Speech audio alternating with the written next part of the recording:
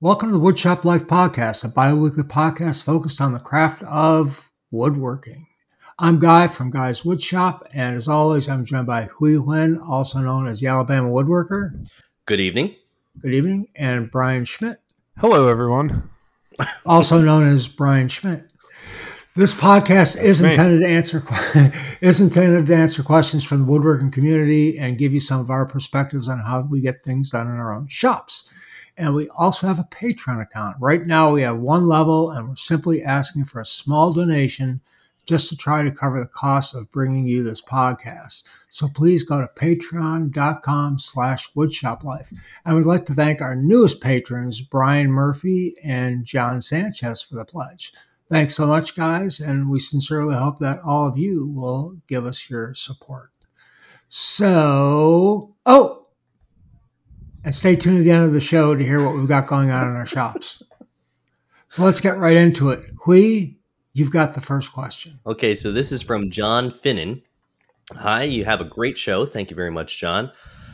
I'm ready to buy my first Tracksaw, and I'm looking at the Festool TS55. I'm looking for opinions on whether the cordless model is worth an extra $170 over the corded.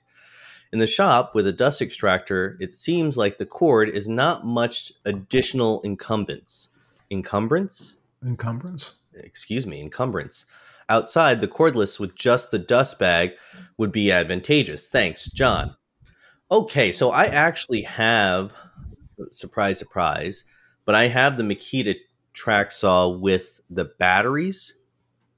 And it was when I was doing stuff for Home Depot that they had sent it to me. And it's a great saw, but I used it with their dust extractor, the Makita dust extractor.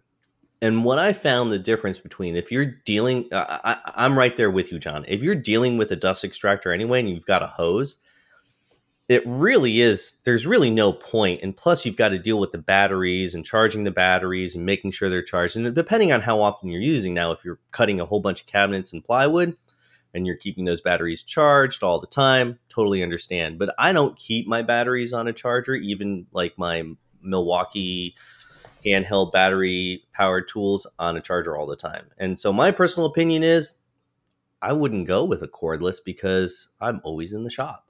And even when I go to a site of some sort, there's always electrical power available. So I'm not doing site work where I don't have electrical power.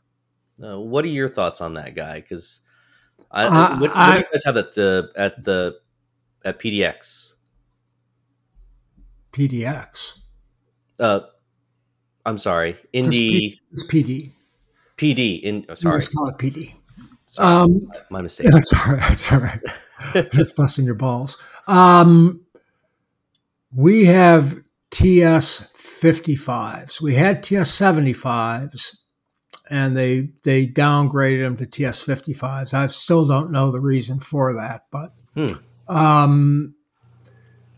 myself, I don't do any work outside the shop.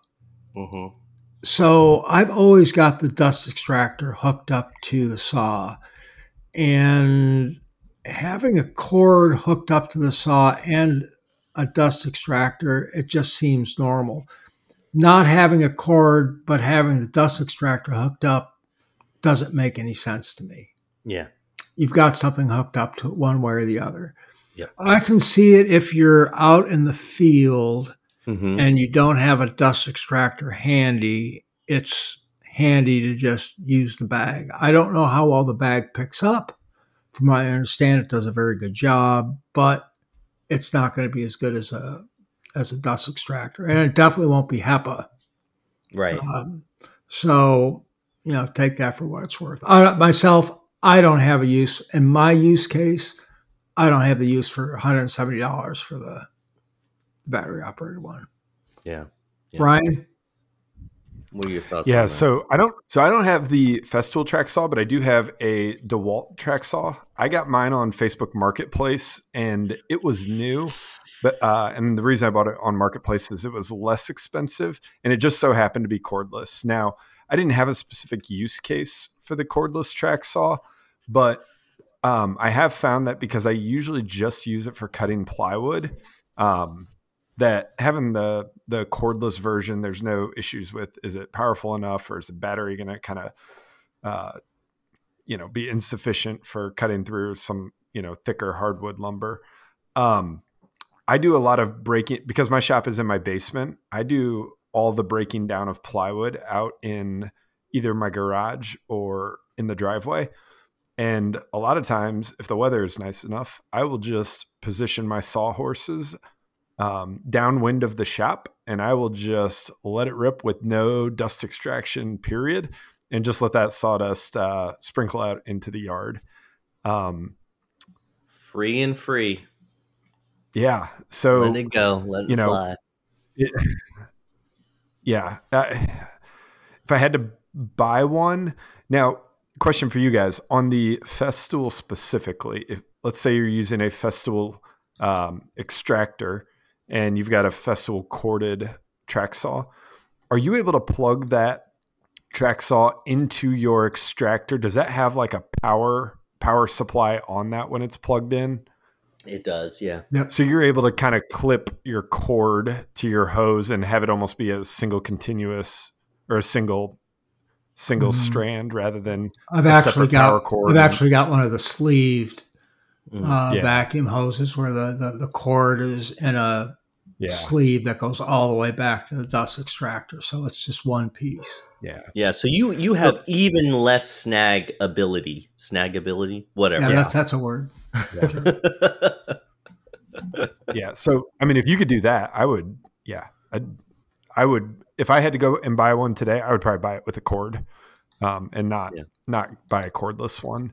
The only other advantage I can think of to the cordless is if you can't get plywood delivered to your home and you need to buy it at big box store and break it down in the parking lot. I don't know if that's allowed or not. Maybe it's frowned upon, but having a cordless version that you can just break out and use to rip that down to fit it into your vehicle might be an advantage to the cordless. I do have a cordless DeWalt circ saw, right? Yeah, it's a circ saw. It's not a 7 1/4. It's like a 5 or a 4 1/2, 5 1/2. It's a smaller blade on it.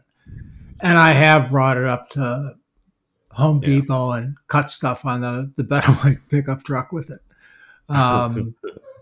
But that's, and I use that saw mainly to rough cut boards. Yeah. To length. Yeah. And it works fine. I think it's a 5 1/2. Have you ever tried to use your Festool TS55 or TS75 as a circular saw? Without the track? Without the track, yeah. No, me neither. No. I've never done it. I haven't had a reason to. Yeah. I have a regular circular saw. So yeah. I've got a really old Craftsman. It's got to be 40 years old now. I paid like $30 for back in the day. And I don't think I've plugged it in 15 years. Yeah, because you got that battery-powered one, huh? No, because I just don't have a need for it. So, anyways, Brian, you've got the next question. Yes. This question is from Jordan Onek. And Jordan writes, "Hey guys, I just discovered this podcast when my brother-in-law Brian recommended it." Oh, that was Jordan is my brother-in-law. So he is a new woodworker and a guitar technician by trade, and has recently started building his own solid body electric guitar. I've been studying up on tool safety and learning proper technique. As a beginner, I don't want to develop any bad habits or unsafe practices. I use a router table when creating the guitar neck from a template. But if I'm being honest, I'm a bit intimidated by it and would prefer to start routing with a handheld router instead. As a guitar player and thumb wrestling aficionado, I would like to keep all my digits where they belong. With that being said, I have a few questions I'd like to ask specific to hand routers. And the first question is, when edge routing hardwood, is there anything I need to do to be aware, or is there anything I need to be aware of that would cause the router to suddenly jump or kick back? Can I safely do this with a trim router, or do I need a 2+ horsepower router? I'm using figured curly maple for the neck and alder for the body. So the neck is going to be about 1 inch thick. The body will be around 1 3/4 inches. Does the type of wood, does it make a difference? So, first question in that is there anything I need to be aware of that would cause the router to suddenly jump or kick back when edge routing on that? So, using any kind of a spiral bit or a compression bit will help quite a bit in terms of avoiding that kind of jumping on the wood. You want to avoid doing a climb cut, and Guy or we will be able to better explain to the listeners what a climb cut is. They'll do it better than I would, but something to be wary of. And light passes would be my recommendation. The closer you can the closer you can cut to your line before going to the router, the better. Yes. And even then, sometimes doing kind of a light skipping pass if you've got some spots where it's just not practical. Don't engage the bit fully in there. As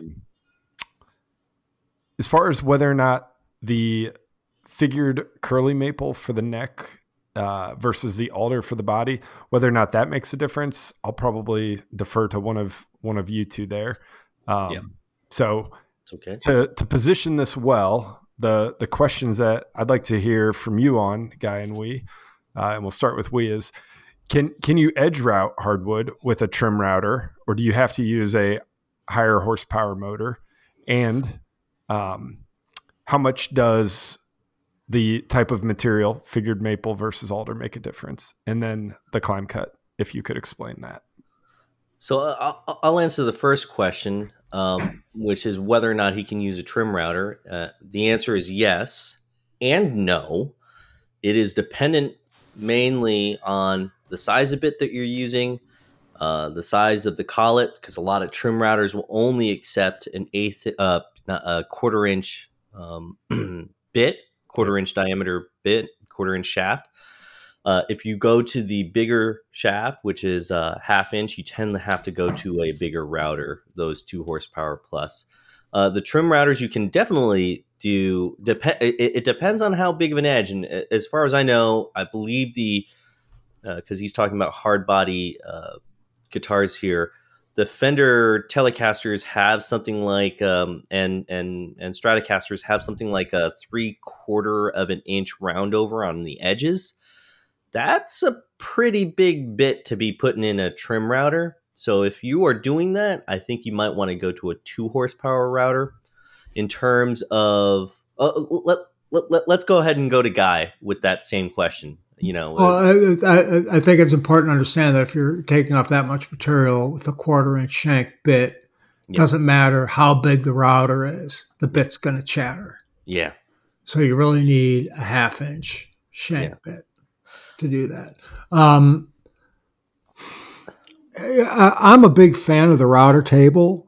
Yeah. Not necessarily a handheld router, just because I've used the router table so much. The only time I really use a handheld router is as a trim router, when I'm just taking and making an 1/8 inch or less than a 1/4 inch roundover.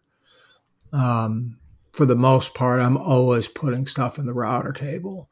Yeah. If I've got a router table jig, I'm using a larger router. Anyways, so as far as climb cut goes, there's no reason to ever do climb cuts. Don't do them. It's unsafe and unnecessary. It's bad practice to do climb cuts. Just take off a small. What a climb cut is you're running the bit backwards over the wood. You're running it with the bit. It can take off on you. Mm-hmm. Yeah. There's no reason to ever do it. Mm-hmm. There's no good reason to ever do climb cuts. If you want to take off a little bit at a time, that's fine. The biggest thing he's going to have a problem with is with the figured wood. Yeah. And it doesn't matter if you're climb cutting or you're going regular cut. tear out's going to be a problem. And that just has to be with the figure and the compression of the wood. If you're just doing straight, I would recommend the Whiteside Ultimate Trim Router bit, which is 1.25 inch long. But I think it's 1 inch wide. It's pretty beastie, but it's a compression bit. Yeah. And that thing is just awesome for template routing. It's just wonderful. Now, if his material thickness is 1 3/4 inch, you can take off the top bearing. Yeah, just get the bit that has the bearing on the top and the bottom. Right. And then you can just flip the jig over and do it. But with that bit, there's no such thing as uphill or downhill routing. It just cuts through it. It's just wonderful. Yeah.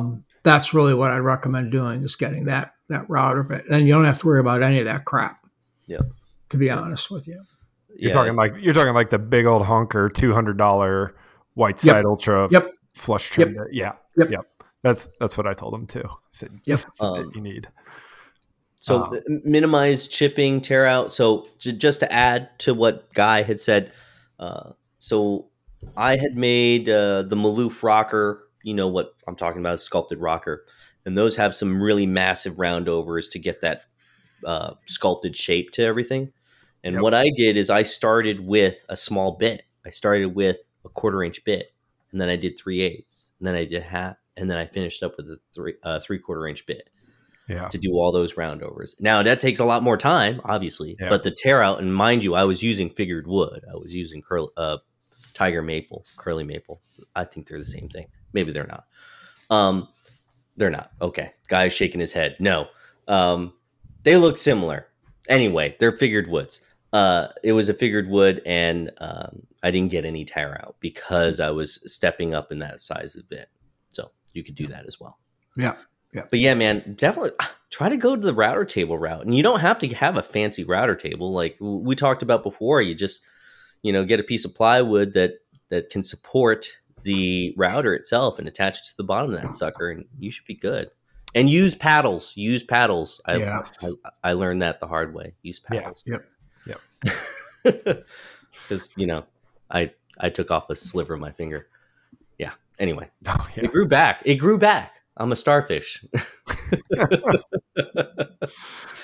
All right. Hope that helps, Jordan.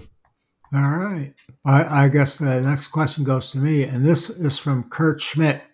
No relation to our own little Brian Schmidt. No relation. Are we sure the nepotism isn't being rich here? No, it's not. So Kurt says, hey guys, I have a question about finishing. I'm about to purchase a solid mahogany entry door, and I'd like to finish it myself. Not so much like in as much as save $1,000, but I'm not quite sure what to use. I've asked professional painters and looked online, but get a ton of different responses. I don't really want to stain it, but rather get a color from an oil finish like you get from waterlox or Odie's. From all my research, I'm leaning towards Total Boat Marine wood finish.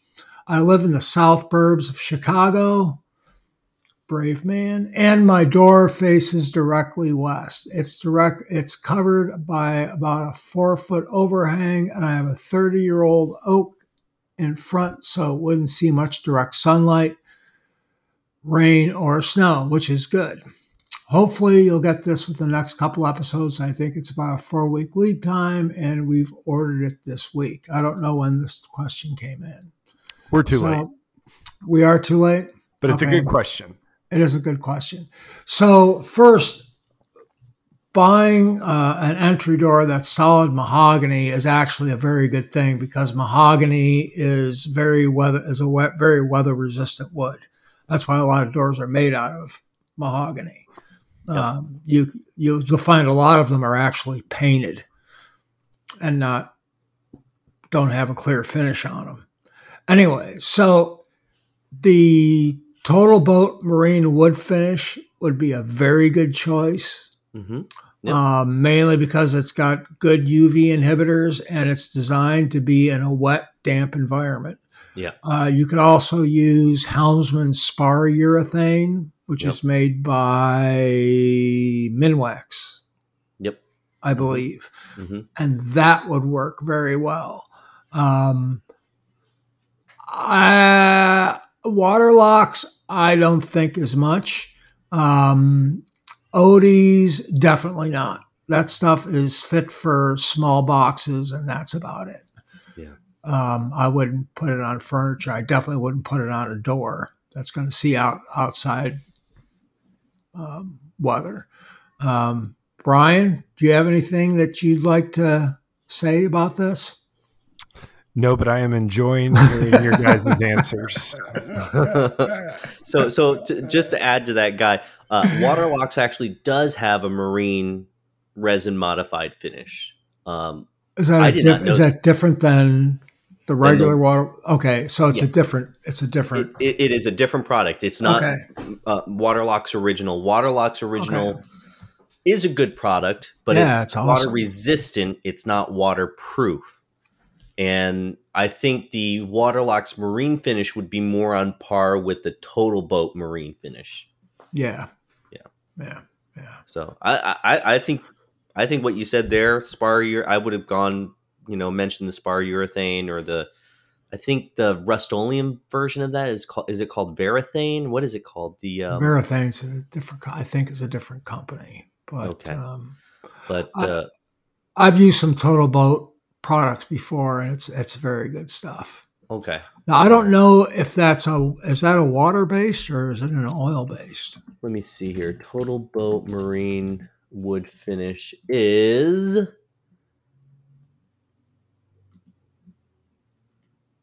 I don't know. Dun dun dun. Does it not say? If it's water based, I probably wouldn't use it because not necessarily because it would be a bad finish, but because it's not going to give you that depth. Okay. And unique 1 part high solids, linseed oil, and resin formula seals and preserves interior mixing. So I think it's oil. I think it's going to be fine. It's going to be fine. And Total Boat is a very good company, and I would stand behind just about everything they make. If they say it's good enough for a boat, it's good enough for your door. Yeah. It's about $43 a quart, and then the Waterlox marine finish is about the same. It's about $45. Yeah. But like I said, the other thing is mahogany is a very good rot resistant type of wood for outdoor use. So yeah. Agreed. Yeah. You can't go wrong. I think that was a short answer to your question, Kurt. I'm sorry we're late. Huys, why don't you take the next one? Well, I got another finishing question, actually. This is from Josh from the Black Dog Woodworks. Hey, guys. As always, I love the show and how you guys are able to provide excellent information from various perspectives. Well, thank you, Josh. We really appreciate that. Today, I would like to pick your brains about food-safe finishes for a couple of different situations. My wife bought me an outdoor pizza oven for my birthday, and because I'm a woodworker, I promptly threw out the wooden pizza peel that I've been using for years so that I could make one. My first attempt was cherry and spalted maple. The maple ended up being much more punky than I had expected, so I made a second one with cherry, hickory, and babinga. What would you guys suggest for finishes? The peel will be going into a 700-degree oven, and I plan on repurposing the one with spalted maple to a charcuterie or serving platter, so it might have hot pizza on it, but I would like it to be sealed. Keep up the awesome podcast, Josh. Okay, so I only bring up this question, or I brought up this question from Josh because I actually made a few cutting boards recently, and I did some testing. And the testing that I did was mineral oil versus tung oil. And what I came to the conclusion of, I have a bottle of a jug of pure tung oil, so not tung oil finish. So does tung oil come from like the tongue of cows? No, it comes from the seeds of pressed, the pressed seeds of the tung tree, which is in a lot of Asian countries, particularly China. That's the only country I know that actually has the tongue tree. Okay. Anyway, it is a drying oil. So basically what that means is after it dries, it kind of becomes this like hardened sort of film. Now, it is not actually a film finish, but what I realized about using tongue oil on one cutting board versus using mineral oil on another cutting board is that the water resistance, the way the water sort of peeled off of the one cutting board with tongue oil was much better than that of the one with mineral oil. So I like the idea of using pure tongue oil, and I think that would actually work really well with you. So before I go ahead and pass that on, there is a really good video by the Wood Whisperer, so Mark Spagnuolo, where he actually tested in much greater depth than I tested with just running it underwater with between like mineral oil and a couple other ones. And he really liked tongue oil as well. So take that for what it's worth.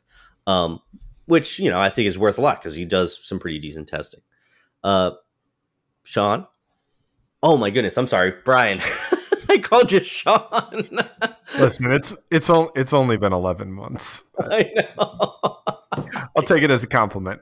Now, I just want clarification on what you said. So you finished one with pure tongue oil and then one with just a regular mineral oil, right? Correct. Yeah. Yeah. What did you say happened with the mineral oil? Did you say you did have issues with that finish? No, I didn't have issues. There were two things that I liked better about the tongue oil. One, it looked better.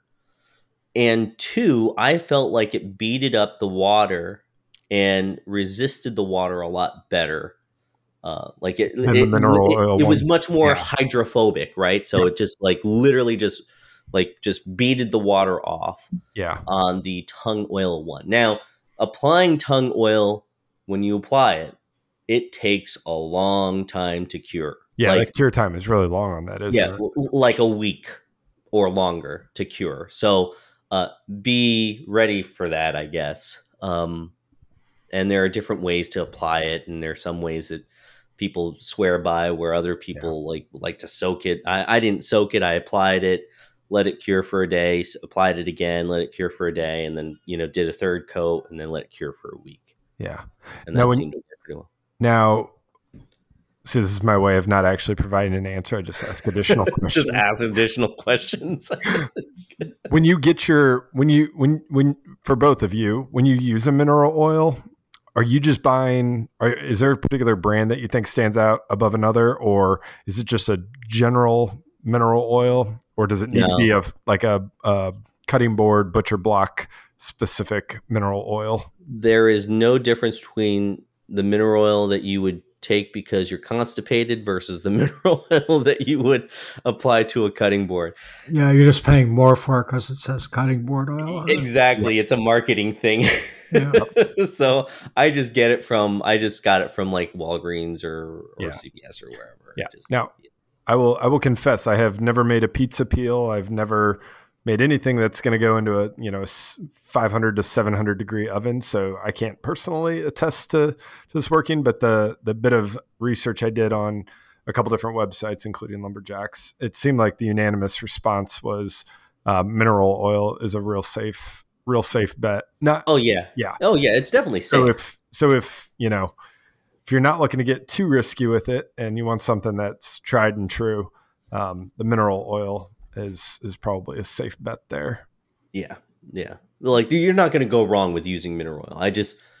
I think I like the look of the tongue oil better, probably because you get a little bit of ambering through the tongue oil. Yeah. Guy, what are your thoughts? Do you have any thoughts?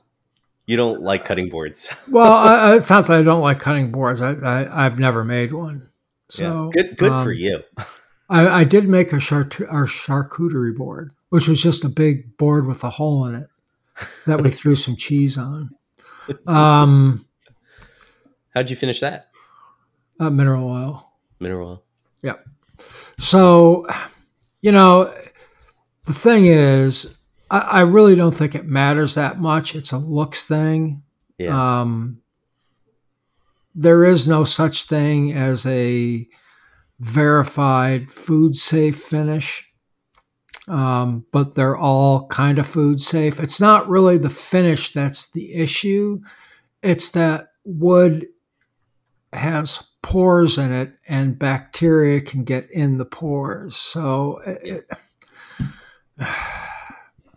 it's a very old argument or a very old question. What can I put on it that's food safe? As far as sticking it in the oven goes, nothing is really going to keep it from burning if you leave it in the oven. So most of the time you're just shoving it in there, grabbing a pizza and bringing it out, and it's going to be fine. Even myself, I wouldn't put any finish on it. Straight up raw wood. Straight up raw wood. All right. It's a functional thing and not a thing of beauty, so I don't care what it looks like. I just want to get my pizza out of the oven. I'm more worried about the pizza than I am the pizza peel. But the dude's putting cherry, hickory, and babinga in it, though. Yeah. Okay. You could hang that one on the wall and then have one that you make out of a more economy wood that you actually use to remove the pizza from the oven. Yeah, like a maple or something. Just something. It doesn't really matter, I guess. Yeah. But I said it's more of a functional thing, so I'm not too concerned about the ambering aspects of tung oil versus mineral oil. So maybe I was because there's a walnut cutting board. Okay. Yeah. Well, that's different. That's different. So, anyways, that's my take on it. Fair. Okay. All right. Well, I think it's over to Brian now, right? Yep. This question is from Evan Foos, and Evan says, "Gentlemen, what is all the fuss about French cleats? Have you guys used them in your shop?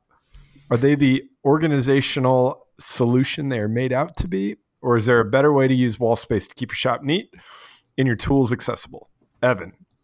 Well, Evan, I don't wear French cleats. I wear slippers in my shop, so I'm not entirely sure I understand the question. Oh, French cleats, where you cut a 45-degree angle on two different boards, and you attach one board to the back of a cabinet and the other one to the wall, and the two 45s mate together and allow you to just hang a cabinet or some other storage device up on the wall without having to drill and attach it.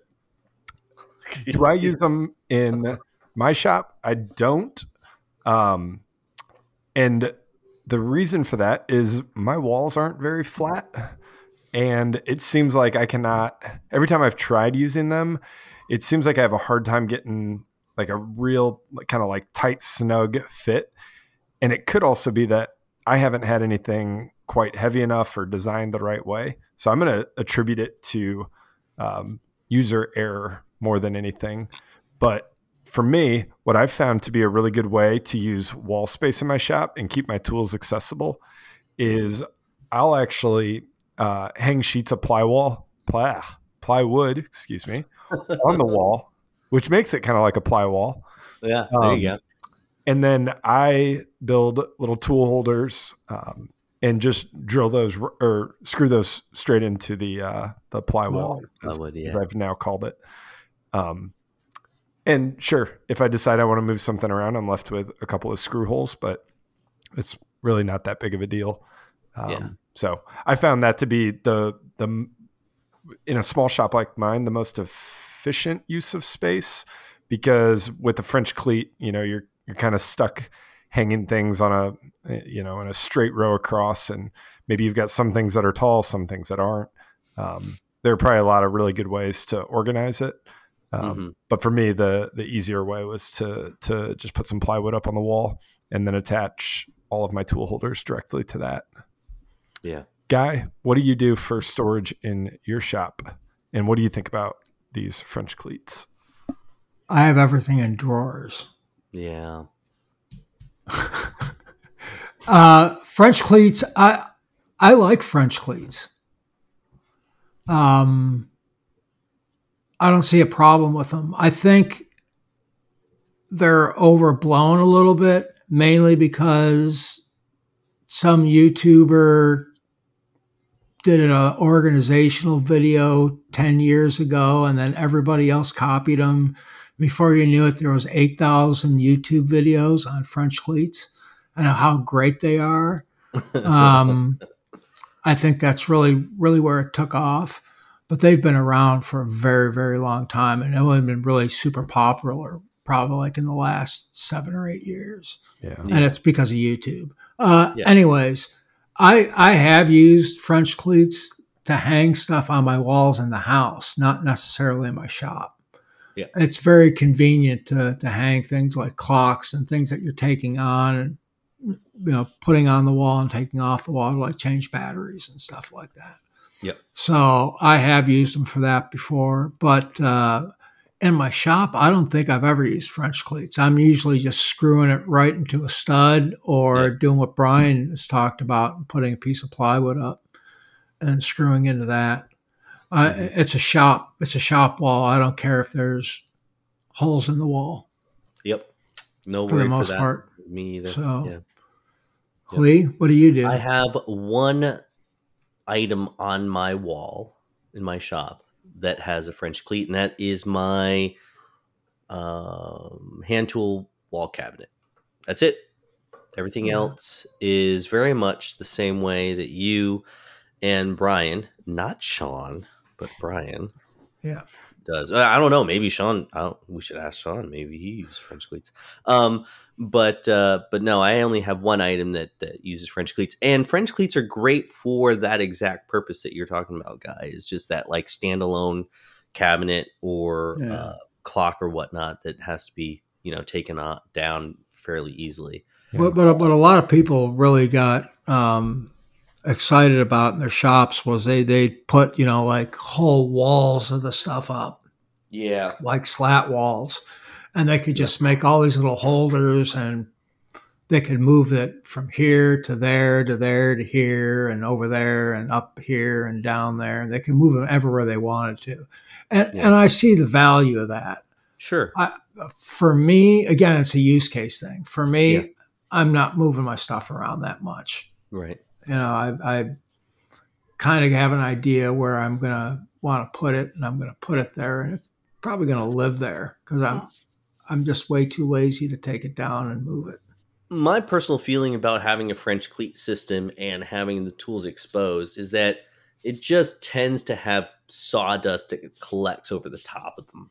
And that's really why I like drawers. And so everything, as much as I can put into a drawer, I really like that. Yeah. It makes cleaning very easy. I can just go through, if I have to do any massive amounts of cleaning, I just go through with a leaf blower.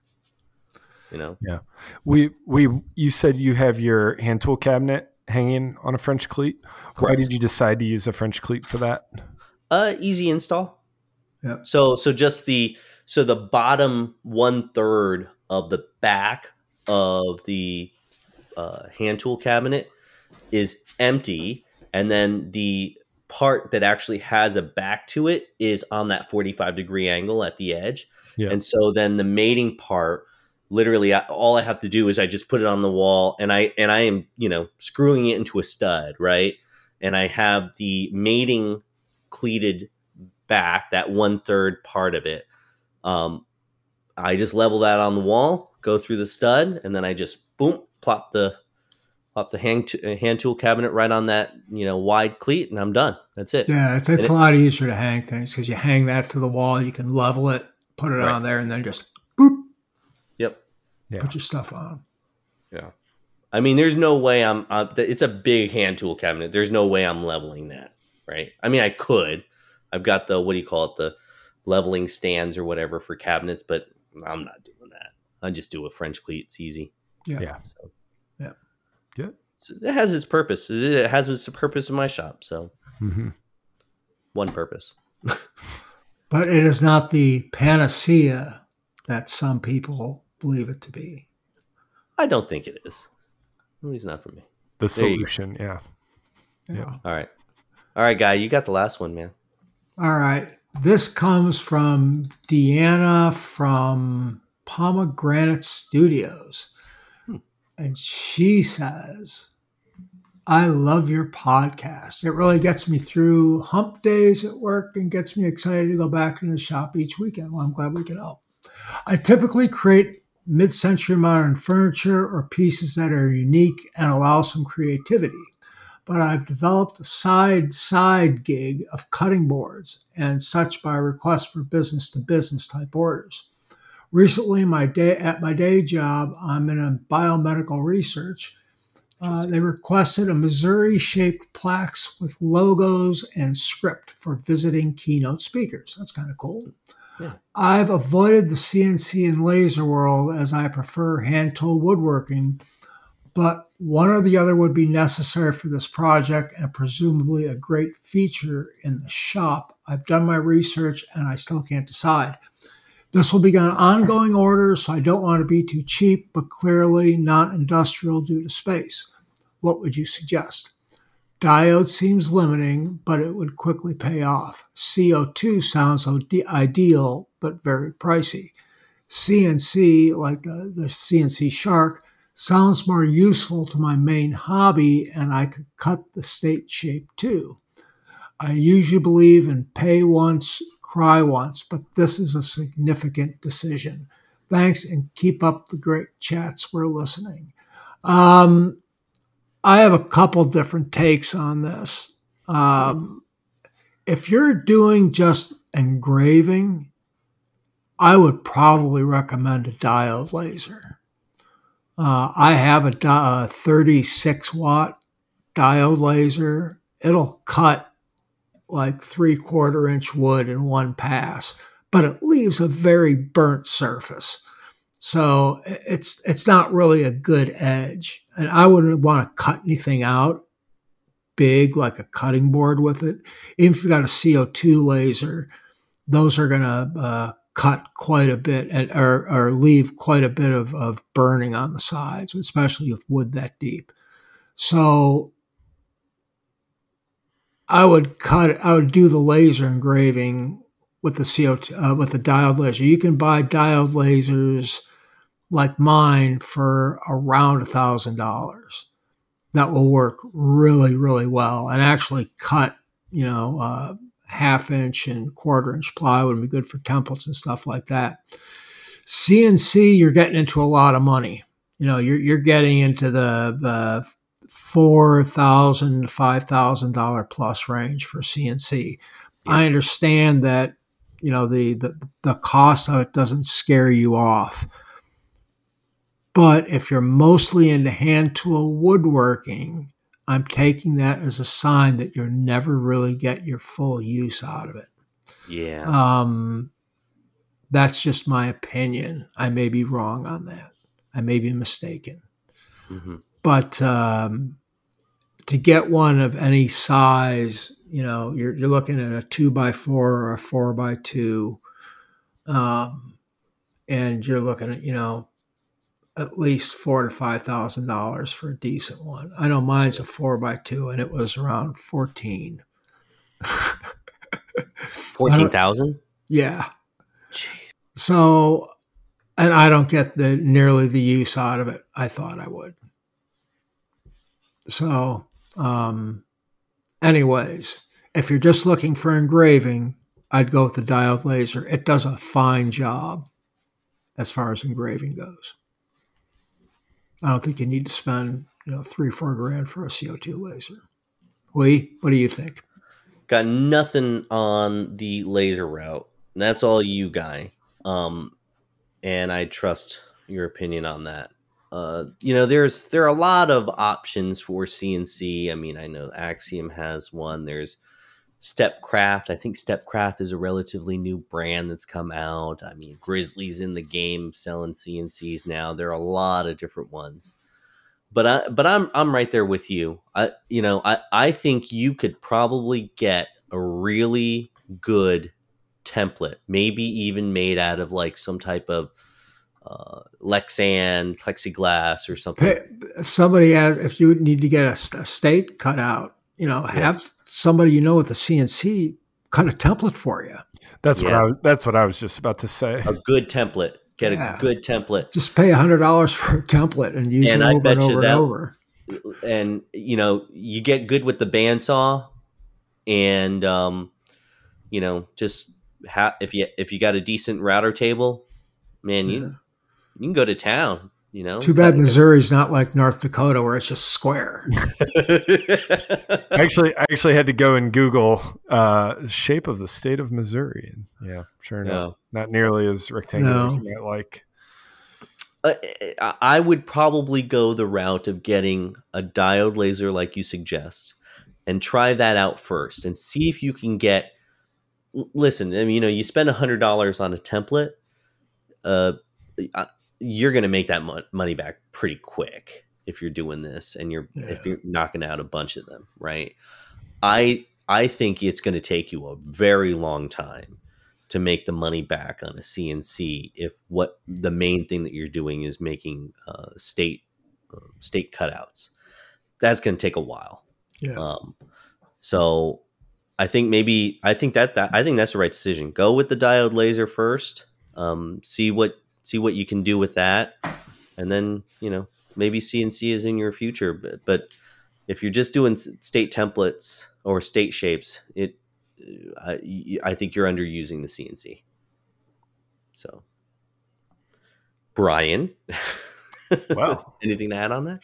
No, I mean, I had the same idea you guys did with the getting that state template. We just did that at work for a wall plaque we needed to do. We actually bought an Indiana template off of Etsy, and at the size that we were looking for the plaque to be.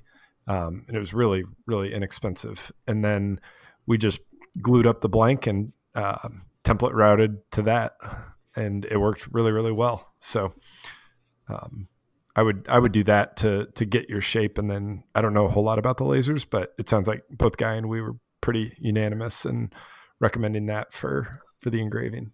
Right, because I know a lot about lasers, so I just went along with whatever guys said. Freaking lasers!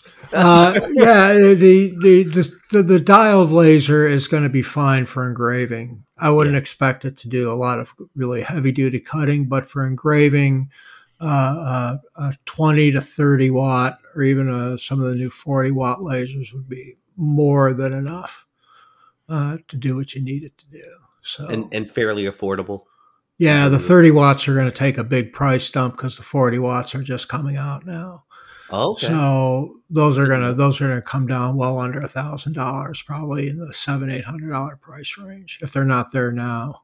I haven't checked in a while. Yeah, so they'll be fine for something like that. So, all right, I think that's it for the questions. Is it? Yes, I think it is. Yes. That's it. Brian, what you got going on in the shop there, bro?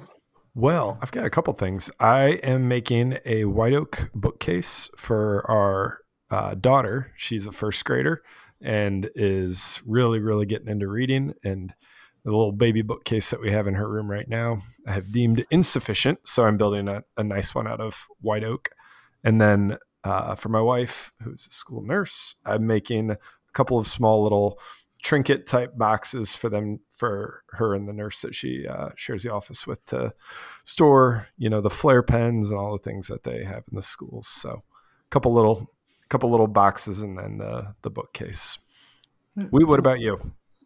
Oh man. So I had a couple of things break and that had to get replaced. So first off, I had to actually replace or upgrade my GPU. And for woodworkers that don't know what that is, that's the graphical processing unit on my computer.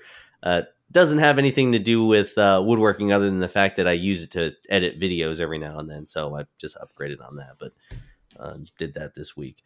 Then my Festool sander broke, and it's it's over a decade old, and I sent it in because it was acting up, and I sent it in for repair to see how much it was cost. It was going to cost me $325. How much was the new one? And the new one's $250. So I decided to buy a new one. Yeah. It is a recondition tool, so I bought it used as a recondition tool. And so it needs like new bearings, a new motor, new whole bunch of things. And it needs a new sander. Yeah, it's called Get a New Sander Huys. Yeah. Like I said, it was over a decade old and it was well past the warranty service on it anyway. So feel a little bit heartbroken about that, but I'm happy to be getting a new sander. Sounds And like then you got your use out of it. I did. And then I made a whole bunch of veneer for the doors on the sideboard that I'm making. And Brian, I ended up not veneering the back panel, so the back panel is just going to be tongue and groove or whatever. Yeah, tongue and groove. Yep. Because veneering is just going to take way too much work and way too long. So for something that's never going to be seen. Yeah. So I'm just going to do a tongue and groove backer, and that's it, and call it good. So, and I milled on the material that it's going to be 1/2 inch walnut, and then out of the 1 inch walnut, I was able to get the veneer from the same board, and then the backer as well. So I was able to resaw each. Yeah. So and then from the backer, I was able to get the front and the backer veneer for that. And Guy, when you do shops on veneer, what's your typical thickness for like a thick veneer? I start at like about 330 seconds. Okay. And then I'll run it through the drum sander and get it down somewhere between 1/8 and 330 seconds. Okay. Yeah. Or no, 1/16 and 330 seconds, excuse me. Okay. All right. What do you got going on? Nothing at all.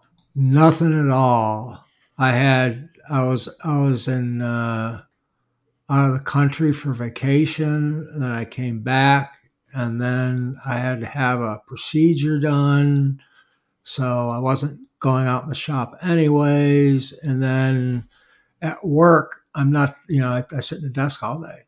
So today, my boss and I decided, not my boss, that's not Brian, that I need to learn Fusion 360. Let's go. So really, yeah, and it has to do with what the architects use. They use this product called Revit, and they also use AutoCAD. Okay, and we're starting to bid some larger jobs, and we need to be able to drop our furniture into their files. And Revit and AutoCAD are owned by, guess who? Autodesk. Mm-hmm. So Fusion 360 just pops right into it. Yeah, I see. Without a lot of grief. So we decided that I would start learning that. So that's what I'm doing in my spare time, is learning Fusion 360. I've tried to learn Fusion 360, and I got okay with it, but I don't know. It just seems very complex. The problem is it's not really designed for furniture making. It's designed for, mechanical engineers to do manufacturing stuff and stress testing and stuff like that. But, my problem is that I'm so ingrained in SketchUp. I've been using it for almost 20 years now. And now I do it every day. I'm used to the workflow. I'm used to everything, how it works. And I've got to forget all that. And it's very difficult. I've tried to go down the Fusion 360 path before once, and it didn't take. So you'll be fine. Maybe this time it will. Yeah. But that's about the only woodworking thing I've got going on right now. All right. So I think that's going to do it for the show, and we would like to thank everyone who left us a 5-star review on iTunes. It really does help us in the search rankings, and of course, we truly appreciate the support and feedback. So please remember, this podcast is here to answer questions from you, the woodworking community. So if you have woodworking questions you would like answered, you can send through the podcast contact page at woodshoplifepodcast.com or DMs through Instagram at woodshoplife. I can be found at Guy's Shop on YouTube, or just about any other social media at Guy's Woodshop. What about you, Brian? Where can you be found? You can find me in my basement and not on traditional social media. Brian Schmidt on Simple Cove. Oh, yeah. That's true. Mm-hmm. Simplecove.com. Yeah, there you go. Huys? Alabama Woodworker. Just look it up. You'll find my website. You'll find my socials. And there you go. All right. Real good. And I guess we'll talk to you guys in a couple weeks. Sounds Talk good. to you in a couple. Take care. Bye. See you. Bye.